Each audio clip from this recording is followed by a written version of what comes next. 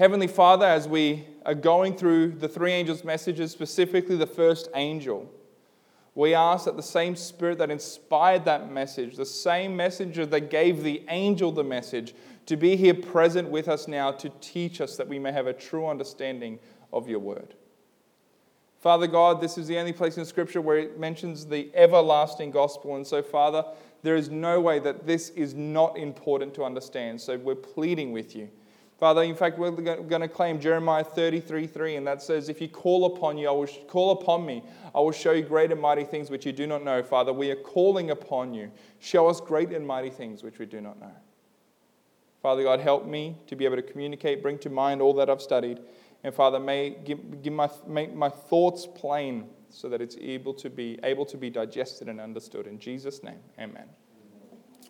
All right, before we get into it, let's do a review. So let's turn to the book of Revelation chapter 14, where the first angel's message is.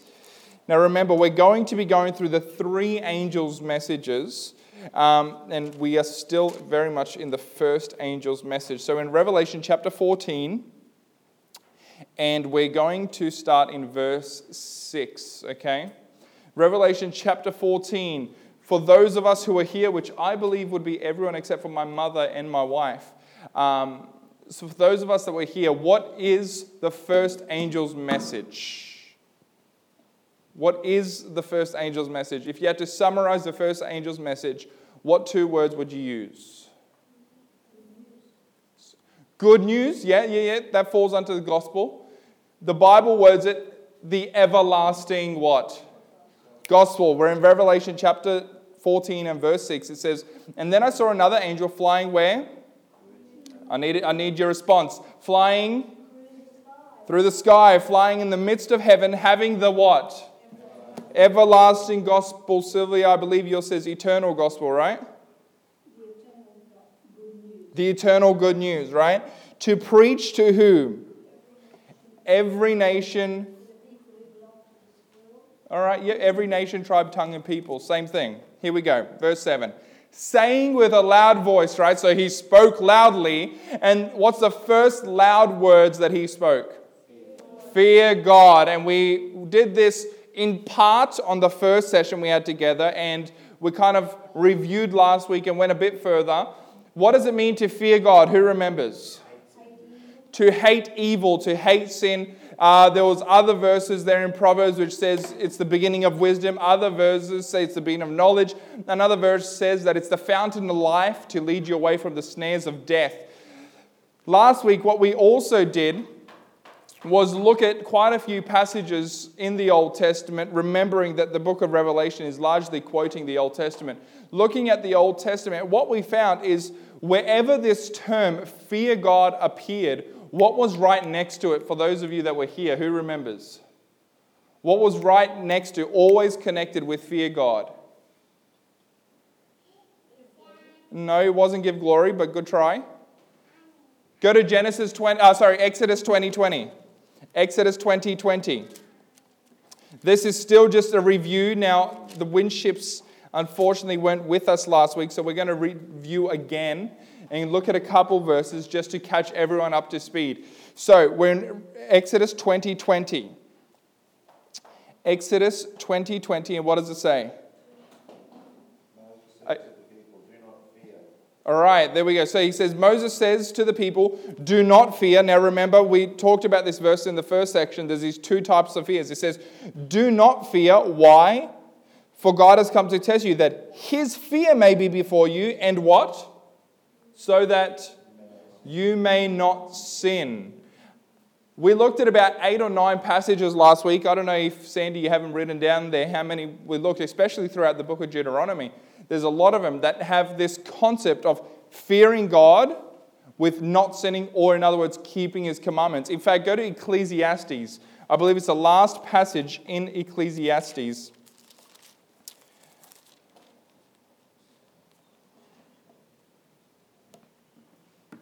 It's the second last passage. Ecclesiastes chapter 12 and verse 13.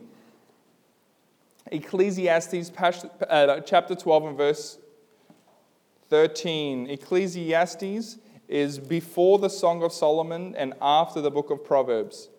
Okay, so you got the book of Proverbs, then it's Ecclesiastes, then Song of Solomon's, and then I believe after Song of Solomon's, that's where the prophets begin, which is Isaiah. All right, are we there? Ecclesiastes chapter 12 and verse 13. Ecclesiastes chapter 12 and verse 13. It says this, all right? Yeah, look on if you haven't been out front. Brilliant. It says this, verse 13. Let us hear the conclusion of the whole matter. Fear God and what? Keep His commandments. This is man's all. What we found last week, yes, fear God, it does mean hate evil, right? It means the beginning of wisdom. That is biblical. The Bible explains itself. The verse plainly says, the fear of the Lord is to hate evil. Now, the Bible, though, we're going to take it the next step, right? What is the implication of that? And that is what the Bible teaches, that the fear of the Lord, or to fear God, it means to keep His commandments. Now, if you hate evil, think about it. If you hate evil, are you going to keep His commandments? Yes. If you have wisdom, are you going to keep His commandments? Yes. If you have the fountain of life, which leads you away from the snares of death, okay? What are the snares of death? Sin, right? If you are in the fountain of life that keeps you from the snares of death, are you going to keep the commandments? Yes, most definitely. So, the fear God is to hate evil. It is. Now, there is a reason why it's written that way, but we'll go that one step further and conclude and connect that fear God in the big picture, I guess you could put, when it's all said and done, it does mean to keep His commandments, okay? Now, we're going to get into connecting it all up later. I'm really tempted to get into it now, but we won't. So, to fear God means to hate evil, or in other words, to do what? Keep His commandments. Now, this is very fascinating, because we're speaking about the everlasting gospel, right? We're talking about the gospel. And what's quite interesting is if you and I are presenting the gospel, the everlasting good news to someone, most probably the way you begin to tell people this good news is not going to be by a command to keep the commandments. Yeah? Most probably when you've shared the gospel with people, when I've shared the gospel with people, my first step was not to say, hey, you need to keep the law.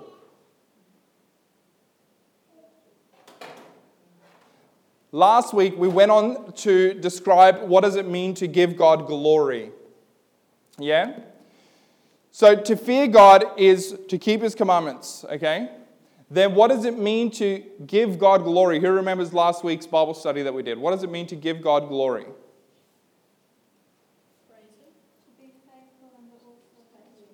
Exactly, to stay faithful under all circumstances.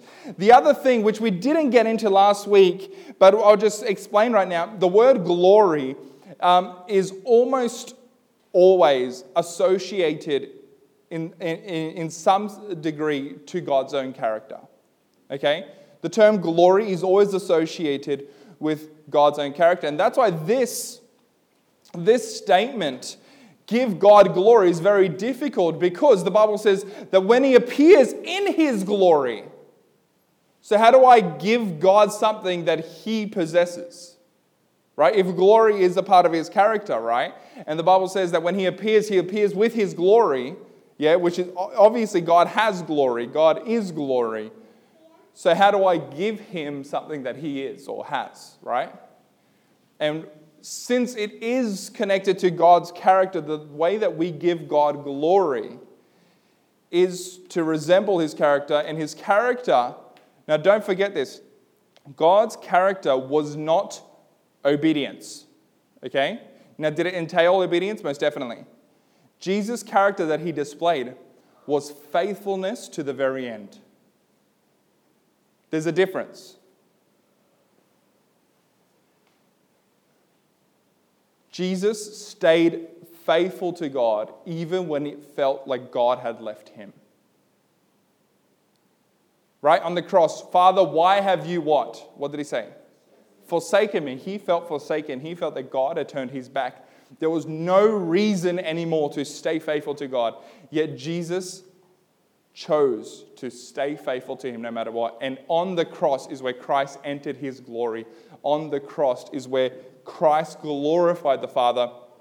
The book of John also talks about, I think, to Peter, speaking of a way that he will glorify the Father by his death. In other words, Peter too will get to the point where he will be faithful to God to the point of death. Okay? So, fear God, it means to keep his commandments. Give him glory, it means to stay faithful to him no matter what the circumstances are. And we talked about this a little bit. Is it easy to be a good Christian when life is good? Yeah. Is it easy to love someone who loves you? Yeah, definitely. The Bible says even the wicked love people that love them. That's no evidence of grace. But is it difficult to love someone who treats you badly? Yeah, that's a challenge. Is it difficult to speak nice, kind words to someone who's cussing you out? It's very challenging. But it is in those challenging moments where our faithfulness to God is revealed. And it is in those challenging moments where you and I give God glory. And we give him glory by staying faithful through the tough times. Okay? Now here's where it's kind of cool and kind of exciting if you think about it. The gospel, it's like the message of the gospel, the way the Bible's presenting this, is totally flipped to how we usually present it. We present what God has done, and then kind of what does this God deserve, you know? And the three first angels' message is essentially doing the same thing, but it's flipping it. It starts with the challenge, be obedient. Yeah? Follows it up with stay faithful to God no matter what circumstance. And the question is why? Why should I be obedient? Why should I stay faithful to the point of death? And it gives the answer in the next part of the sentence. Fear God and give glory to him. Why? For the hour of his judgment, what? Has come. The reason, according to the Bible here, the reason to obey God's commandments, the reason to hate evil, the reason to stay faithful no matter what life throws at you, the reason is because the hour of his judgment has come. Now, let me ask most of you, from the plain reading of just this passage, what does that even mean? The hour of his judgment has come. From the text itself, what can you gather from that?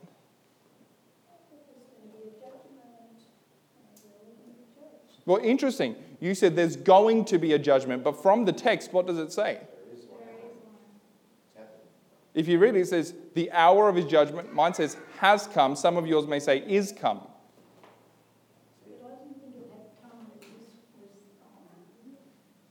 It's interesting. It's interesting. Yeah, that's very fascinating. I've actually been thinking about that a lot. However, it's fascinating though, right? From this passage, it says that there's a judgment that what? Has come. So that's fascinating, and the question is, what does this judgment look like? You know what I mean? Like, what does this even mean? What's being judged? How is the outcome of this judge? What does it even look like? The passage doesn't tell us. It doesn't. It just says, obey his law, right? Keep his commandments. Stay faithful to him to the point of death. Why? For the hour of his judgment has come. None of this can make sense unless, or until rather, we look at the Old Testament. Why? Because the New Testament, especially the book of Revelation, the book of Revelation is a compilation of Old Testament quotes and Old Testament ideas and Old Testament beliefs and Old Testament teachings. Yeah? Old Testament parallels. We cannot understand this hour of judgment unless we understand the sanctuary. Okay? Because this is a reference to the judgment of the sanctuary. It's a reference to the cleansing of the sanctuary. What in the Bible would be known as the Day of Judgment, or we would know as the Day of Atonement. Okay? So today will be kind of an educational rather than insightful, if that makes sense. Okay? We're going to be learning the foundation, and then later on next week we'll put in the nice features. Okay? So, go to the book of Leviticus. And by the way, As Adventists, too often we make a tremendous error by teaching the sanctuary message primarily from the book of Daniel and the book of Hebrews. It makes no sense. In the Old Testament, there's over 50 chapters specifically dealing with the sanctuary and its methods and its ways. In the New Testament, we have one book that's on the sanctuary. And I'm just saying, you cannot know what it means today until you know what it meant then. Does that make sense? If something's used as a parallel, a parable, right? A symbol for what's actually happening literally, you cannot know what's literally taking place without knowing what it symbolically meant. Does that make sense? Too often when we talk about the sanctuary, we spend the vast majority of time in apocalyptic books, when the majority of the content about the sanctuary is actually found in the first 5 books in the Bible. So we're going there. Book of Leviticus. What book? It's the third book in the Bible, and that is a joyful noise from our new son Moses. Leviticus.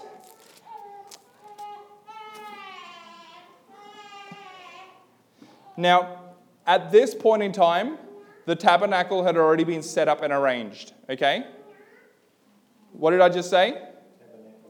The sanctuary, the tabernacle, same thing, okay? At this point in time, the sanctuary had already been set up. The tent, the different compartments, the different artifacts in there, that's all been set up. And now in the book of Leviticus, which is the third book of the law, this is where God starts telling him how to use this thing. You get what I'm saying? The Exodus, the second book of the law, was pretty much telling him how to build this thing, how to make this thing. The third book of the law is very much how to use this thing, okay? So the Exodus, very much how do you build the sanctuary, materials for it, how do you this and that. Leviticus is very much, okay, here's the policies of how you function in this place, okay? Step-by-step guide. So let's look at some of the step-by-step guide. Now, before we get there, just a quick question. What was the sanctuary for? We know this, right? No? Okay, yeah, it was set up to deal with this problem of sin, okay? So that God can have a place to dwell with his people, yes. But primarily, God had this big problem, okay? He loves these people, right? But these people love sin. Now, God cannot appear in the presence of sin because that sin will be disintegrated, right? It'll kill the sin and anything attached to it, okay? So God has this problem. There's a person who he loves and wants to be with, but in that person is sin. And so God set up the sanctuary for a system. How do you separate the sin from the sinner, okay? Because he wants to destroy the sin, but love and be with the sinner. Does that make sense?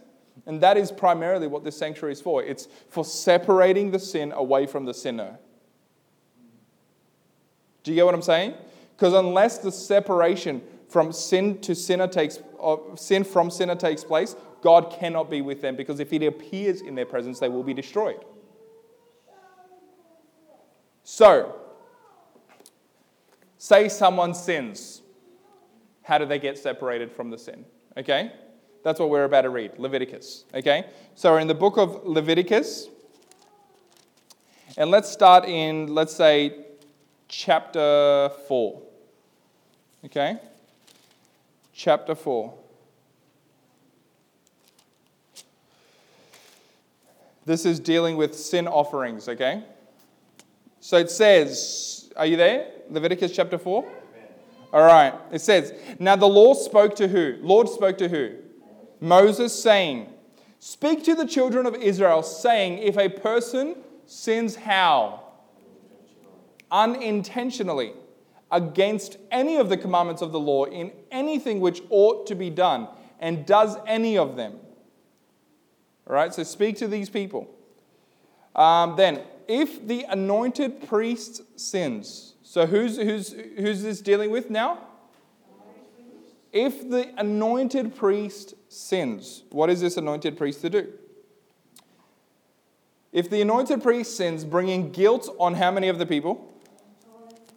On the entire community, or on the people here, right? Where am I? Sorry, I jumped chapters real quick with my eyes. Okay, if the anointed priest sins, bringing guilt on the people, then let him offer to the Lord for his sin, which he has sinned, a young bull without blemish as a sin offering. Okay, so he's saying if the priest sins, he needs to offer a bull. Okay, a bull with no blemish. He shall bring the bull to the door of the tabernacle of meeting before the Lord, lay his hands on the bull's head, and kill the bull before the Lord. Then the anointed priest shall take some of the bull's blood. Okay, so he's got this little cup kind of thing, and he takes some of the bull's blood.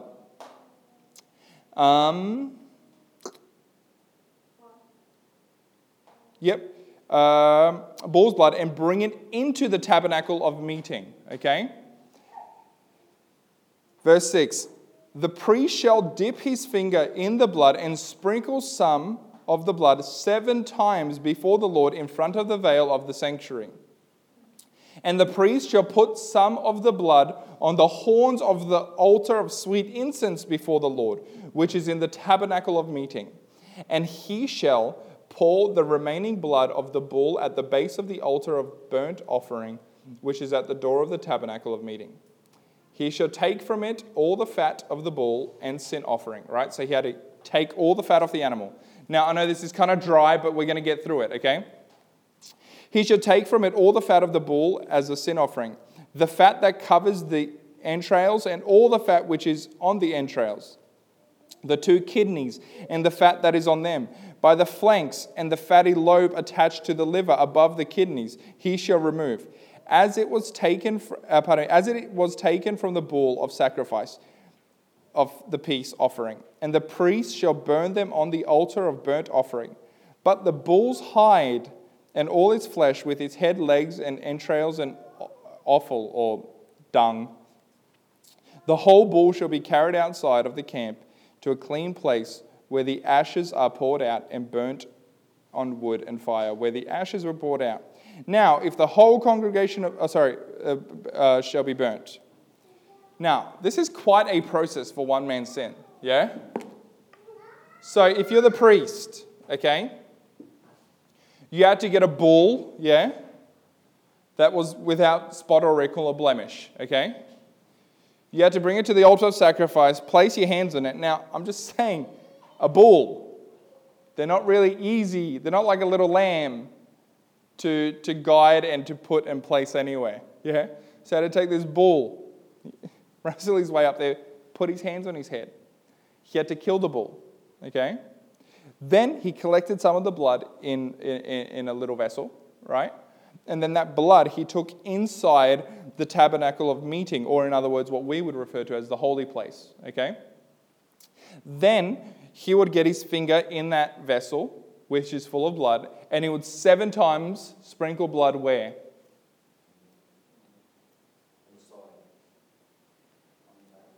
On the veil, right? On the veil. What's behind the veil for those of us who know? The most holy place. That's where the presence of God, the Shekinah glory was, okay? How many times did he have to sprinkle it onto the veil? 7 times. Then he would take blood and he would put it on the 4 corners of the altar of incense, okay? Then he obviously still has some blood in the vessel. He brings it back and then he pours out the rest of the blood at the foot of the altar of sacrifice. Then he has to get a knife, okay? And then he has to carve away all the fat from the animal. He has to carve away the fat from the intestinal linings. He has to carve the fat away that's above the kidneys and above the liver. He has to, any fatty lobes, get rid of them. This is a messy process, yes or no? Then he has to burn this fat and melt it away. Yeah? Then with the rest of this animal, he had to take it to the place around the camp, which is designated as the ash hill, and burn the rest of the animal there till it becomes ash as well. In doing this, the sin that this man committed, okay? Now remember, this man represented all of the nation, Okay? The difference between a prophet and a priest.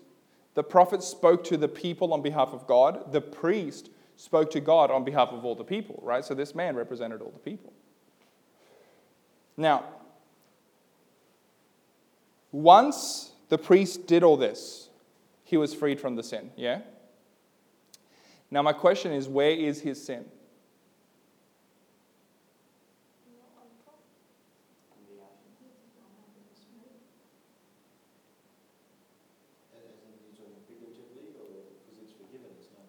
Well, okay, brilliant point. I'm glad you brought that up. Is it on him?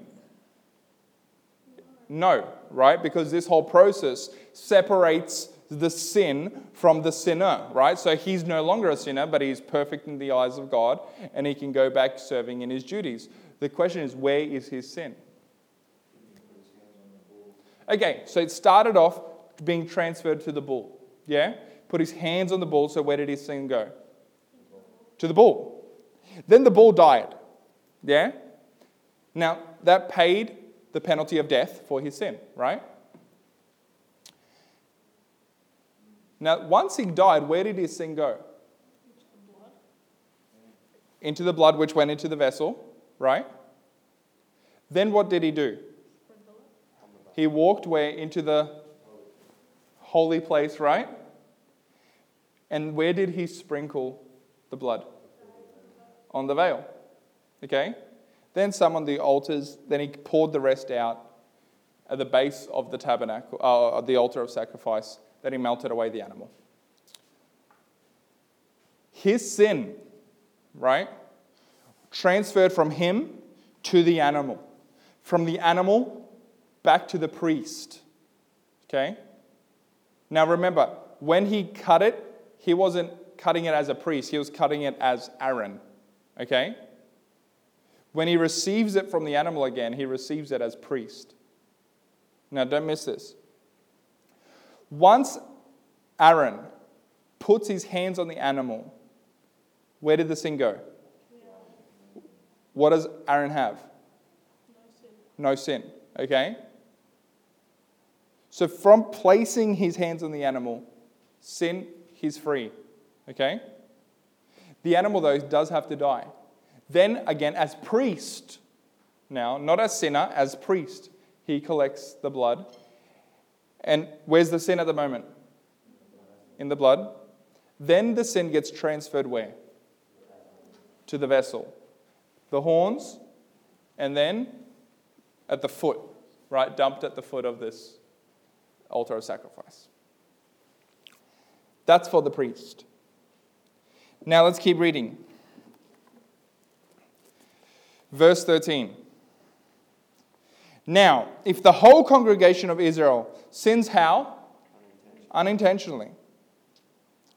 And the thing is hidden from their eyes of the assembly, and they have done something against any of my commandments, or any of the commandments of the Lord, in any which should not be done, and are guilty. So in other words, if they've broken my commandments, whether they know it or not, they're guilty. Okay? Now, verse 14, this is very fascinating. We're going to stop here just for a little bit. Verse 14, what does it say? And when their sins which are committed become known. Sylvia, can you please read your translation? When they become aware of their sin. That is accurately translated. This is Old English terminology. We don't speak that way anymore. When their sin, can you read it once more?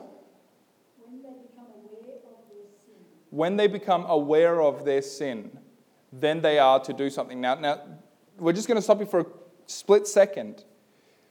When does God expect you to confess and do what you need to do to ask for forgiveness? When do you need to do something to get rid of your sin? When you become aware of it. See, the question I get asked a lot, what if I sin and don't know? Right? What if I sin and don't know? Now don't miss this. The verse before, God says, hey, whether you know it or not, you're guilty of that sin. Right? But then he says, but when you become aware of it, do this.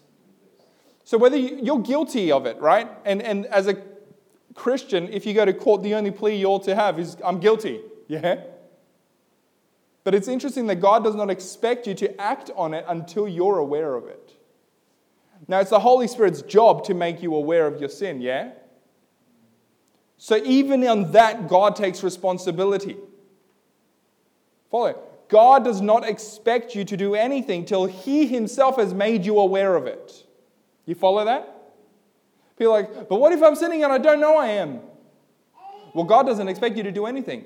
But when He reveals it to you, you make sure you do what you're meant to do. Do you get what I'm saying? God takes responsibility for making you aware of your own sins. Does that make sense? Yes or no? So we're not to worry about those things. What should we worry about? The things that God has revealed. You know, so many times we wrestle and ponder and debate about the things that we do not know. And in doing that, we neglect fixing the things that He has made known. You get that? So whatever God makes known, that's what we act upon. Now let's keep reading. When the sin which they have committed becomes known, then the assembly shall offer a young bull for the sin and bring it before the tabernacle of meeting. The elders of the congregation shall lay their hands on the head of the bull before the Lord. Then the bull shall be killed before the Lord. The anointed priest shall bring some of the bull's blood into the tabernacle of meeting. The priest shall dip his finger in the blood and sprinkle it 7 times before the Lord in the front of the veil. And he shall put some of the blood on the horns of the altar which is before the Lord, which is in the tabernacle of meeting. And he shall pour the remaining blood at the base of the altar of burnt offering, which is at the door of the tabernacle of meeting. Then once again, he should take all the fat from it and the burnt offering, and he should do with the bull as he did with the bull of the sin offering. Thus he shall do with it. So the priest shall make an atonement for them, and it shall be forgiven them.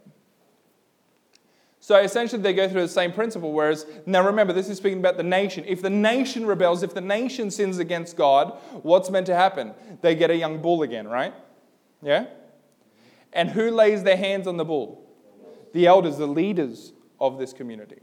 They're the ones that God holds responsible. Yeah? Don't miss that. The leaders is what God holds responsible for the rebellion of the entire people. Not every individual had to go and repent. The leaders had to. Don't miss that. The elders put their hands on the bull. Where did the sins of the people, when the sins of the people, who are they upon? The elders. When the elders laid their hand on the bull, where did the sin go? The bull. Then what do the elders have to do? Kill it, and the animal bled. Who caught the blood? The priest. Where's the sin? In the blood. Where did the priest go? Into the tabernacle of meeting, or the holy place, right? And before the veil, what did he do? Sprinkle the blood. In other words, transfer the blood where? To the holy place. Then also on the horns, and then they dipped the rest base, and then did whatever they had to do to discard the animal, okay? We can keep going.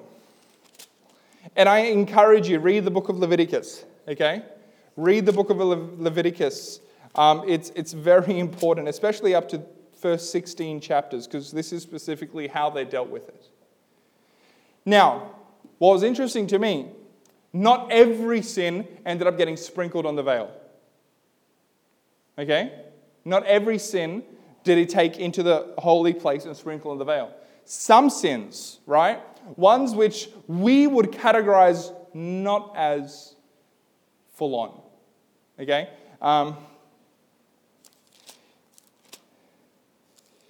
Let me see if I can find it for you here.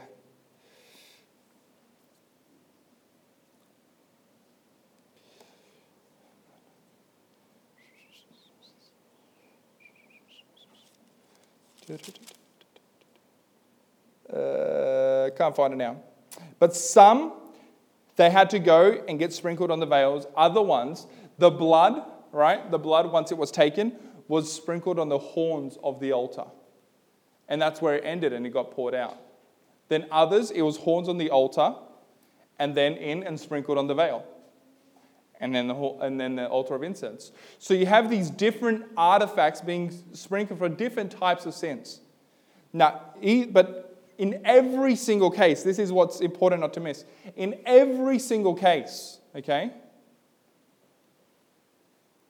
the sin the sinner left without sin. Yeah? You follow that? The sinner left free. From what point was the sinner free? From when he laid his hands. Okay? The sinner was free from when he laid his hands. Now, the animal did have to get killed by the sinner. Right? Now, is that the sinner's fault? Most definitely. But the reason it was because the animals are now sinful, because it took on the sins. But it didn't stop at the animal. That's what's important to understand. It didn't stop. This transfer system did not stop at the animal. The animal was just a stepping stone, right, to where its final destination would be for the rest of the year, right? And its final destination, the priest took it in a vase, and where did he transfer it to?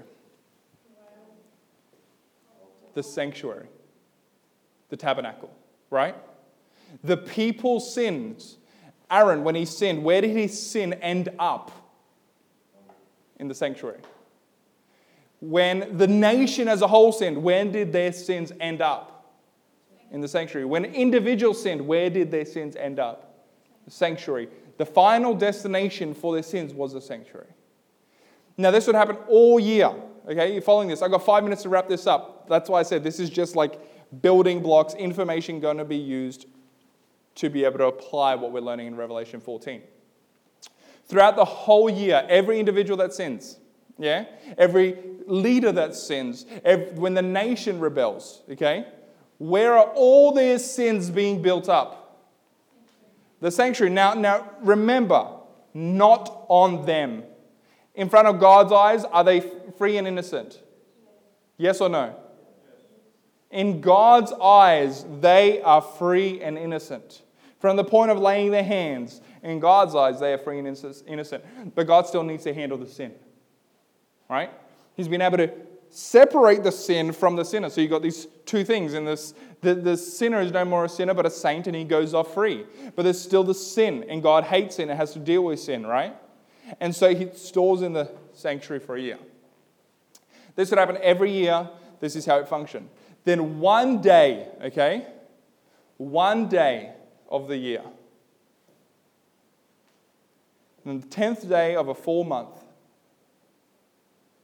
there would be something called the Day of Atonement.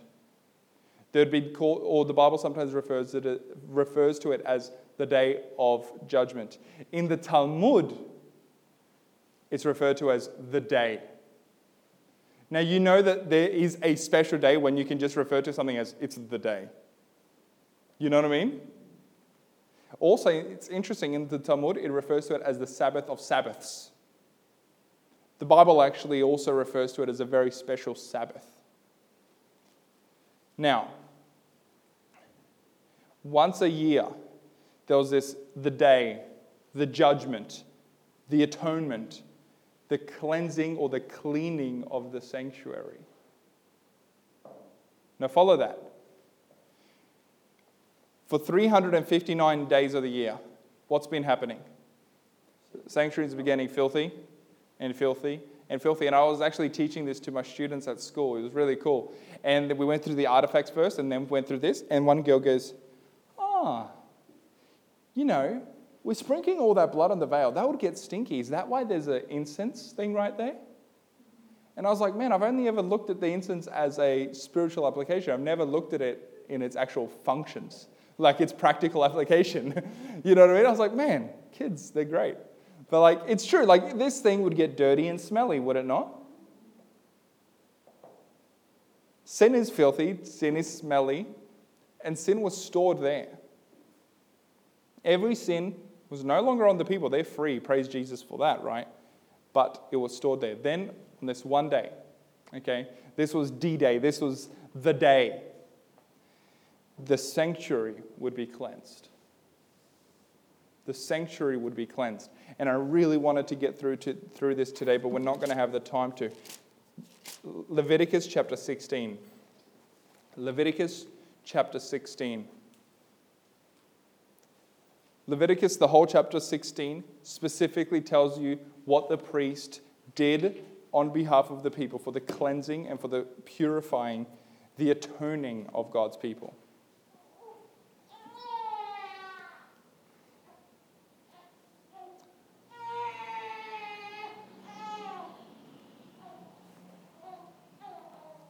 Now, here's the point. We can get into it. I might get into it next week.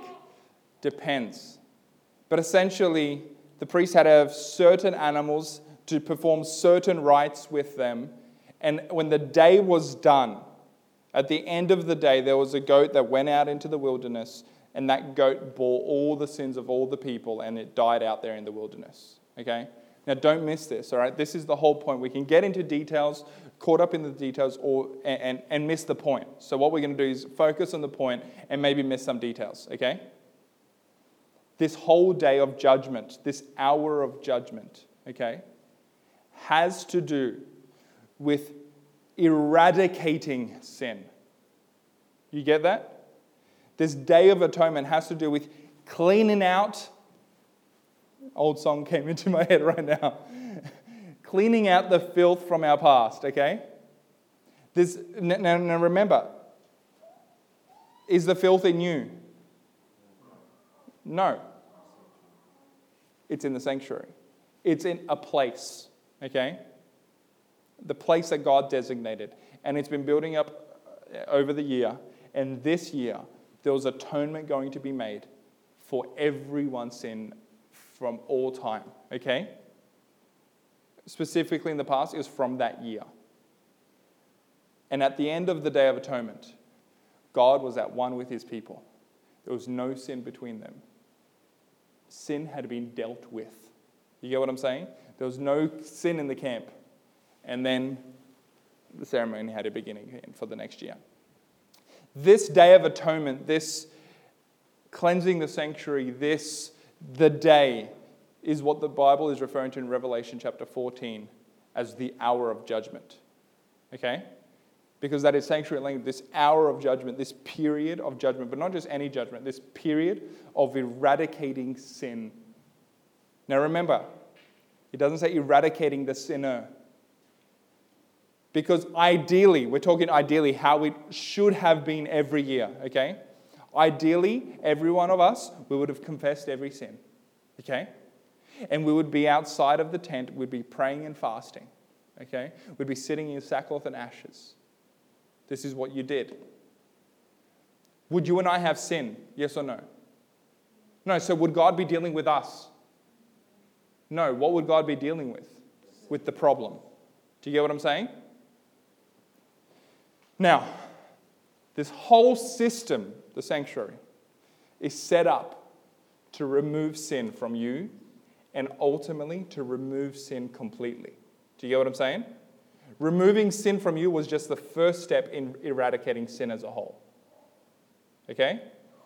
So, we're going to have to wrap it up here just because the time is dictating that. However, let's get back to Revelation chapter 14.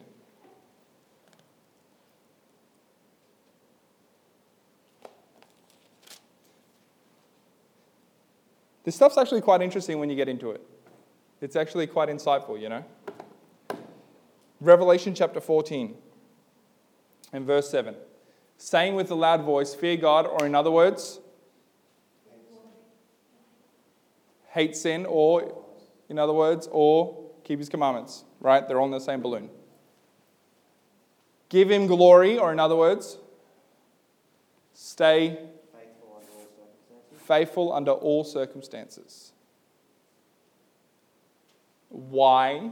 For the hour of his judgment has come, or in other words, because God has removed sin from you and is eradicating sin. Now think about that. Removing sin from you and then getting rid of sin. What is that? Cleansing, yes. That's salvation, yeah? Yeah? Yes or no? Is it salvation? The whole sanctuary is salvation. You know what I mean? Removing it from you, that's your salvation. Then eradicating sin as a whole, that's salvation of the world. Yeah? That's ultimate salvation. So, the gospel, first half of it. And like I said last week, on this hour of judgment, we're going to spend probably another 2 weeks on it. Today, like I said, was just info, gathering info. Next week, we're going to connect some dots. And then the third week, we're going to look at why this should actually be a joyful occasion. Okay? But so far, the first half, keep God's commandments, yeah? Stay faithful to me no matter what. Why? Because I've separated sin from you. In other words, because I have saved you. You follow that? The Bible's gospel is an appeal for you to be faithful to God. It's an appeal for you to be obedient to God because He has saved you. The gospel is a life-changing, not just history-eradicating message. Do you get what I'm saying? I'm just going to use this illustration. It's going to be crude, so bear with me. The fact of the matter is that there are a lot of men in this world that struggle with pornography addiction. Okay? They struggle with pornography addiction.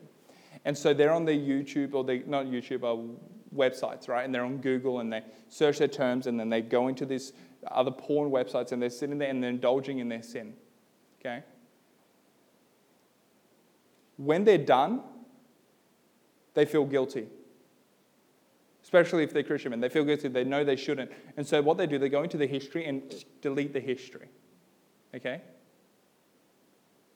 But the fact is that next week, the next day, the next month, whatever, when they're sitting there again, the desire is to go back and watch it. Okay? And then they watch it and then they finally get convicted and they feel guilty and say, and they delete their history. Forgiveness is not God deleting your history. You get what I'm saying? That's a part of it. But the gospel is not just deleting your history. Rather, it's changing that man so that the next time he sits on that computer, he doesn't watch it. Do you know what I mean? Is the history deleted? Yeah, definitely. But it's also changing that man.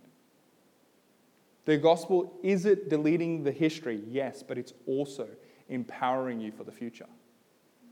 It's the two things that are the same. You know, we try to separate the gospel. We try to say there's justification and then here's sanctification. But the fact is they are the same thing. They are the same thing. The gospel justifies and sanctifies. The sanctuary justified and sanctified. And then ultimately will glorify. And one evidence that the gospel is a life-changing, I'll wrap it up on this, I have to just share this thought, right? One evidence that the gospel is a life-changing thing and not just a history-eradicating thing. It starts off by saying, fear God. It doesn't say, keep His commandments. It says, fear God. It starts off by saying, give Him glory. It doesn't say, stay on my side no matter what. Now, the reason for that, think about that. The true definition, biblical definition of fearing God, the fear of the Lord is to hate evil. Now, we talked about this. This is something that you and I don't naturally do. Yes or no? If you feel tempted ever, then you love sin. You don't hate evil. Yeah? But the Bible starts off with hate evil. The Bible starts off with give God glory. Okay?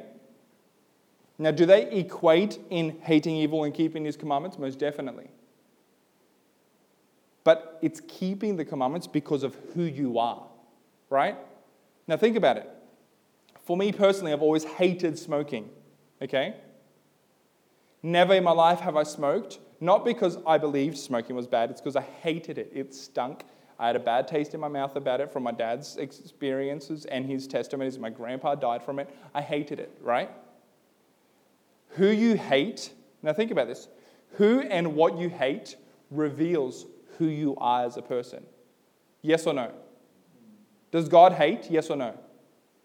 Yes, He does. But what does He hate? He hates evil. He hates sin. He hates injustice. What does that tell us about God? It tells us who He is. Do you get what I'm saying? If you hate evil, that is not an intellectual decision that you've made and you will bear it no matter what. I will keep those 10 rules. I hate those 10 rules, but I'm going to keep them. No, if you hate evil, it's about who you are. Do you get what I mean? It's your desires have changed. Your convictions are fresh. Who you are as a person is new. Giving God glory. It's not about, I'm going to be faithful to him. You know what I mean? It's not gritting your teeth and that's it. I'm not budging. Why? Because I'm told not to budge. No, giving God glory is being faithful to God the way Jesus was. And how was Jesus able to be faithful to God to the point of death? Because that is who he was. Ellen White has this amazing quote. I love it. She says, persecution does not create martyrs. It reveals who martyrs are. Do you see the difference? A martyr is someone long before they're killed. They're at a place in their mind that I am who I am and I'm faithful to God no matter what. Death, okay. They're not gritting their teeth and staring by and becoming martyrs by the sword. No, they are martyrs and the sword just revealed who they are. Do you get what I'm saying?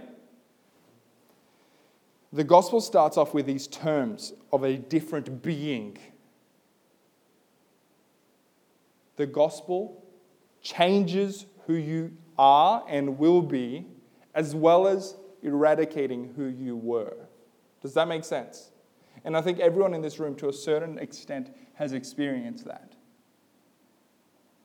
You aren't who you were 10 years ago. And you're not who you want to be. But this gospel, this message of the Bible, it has changed you. It has eradicated your past. And there's still things to be changed. And that's why we're still experiencing this process of the gospel.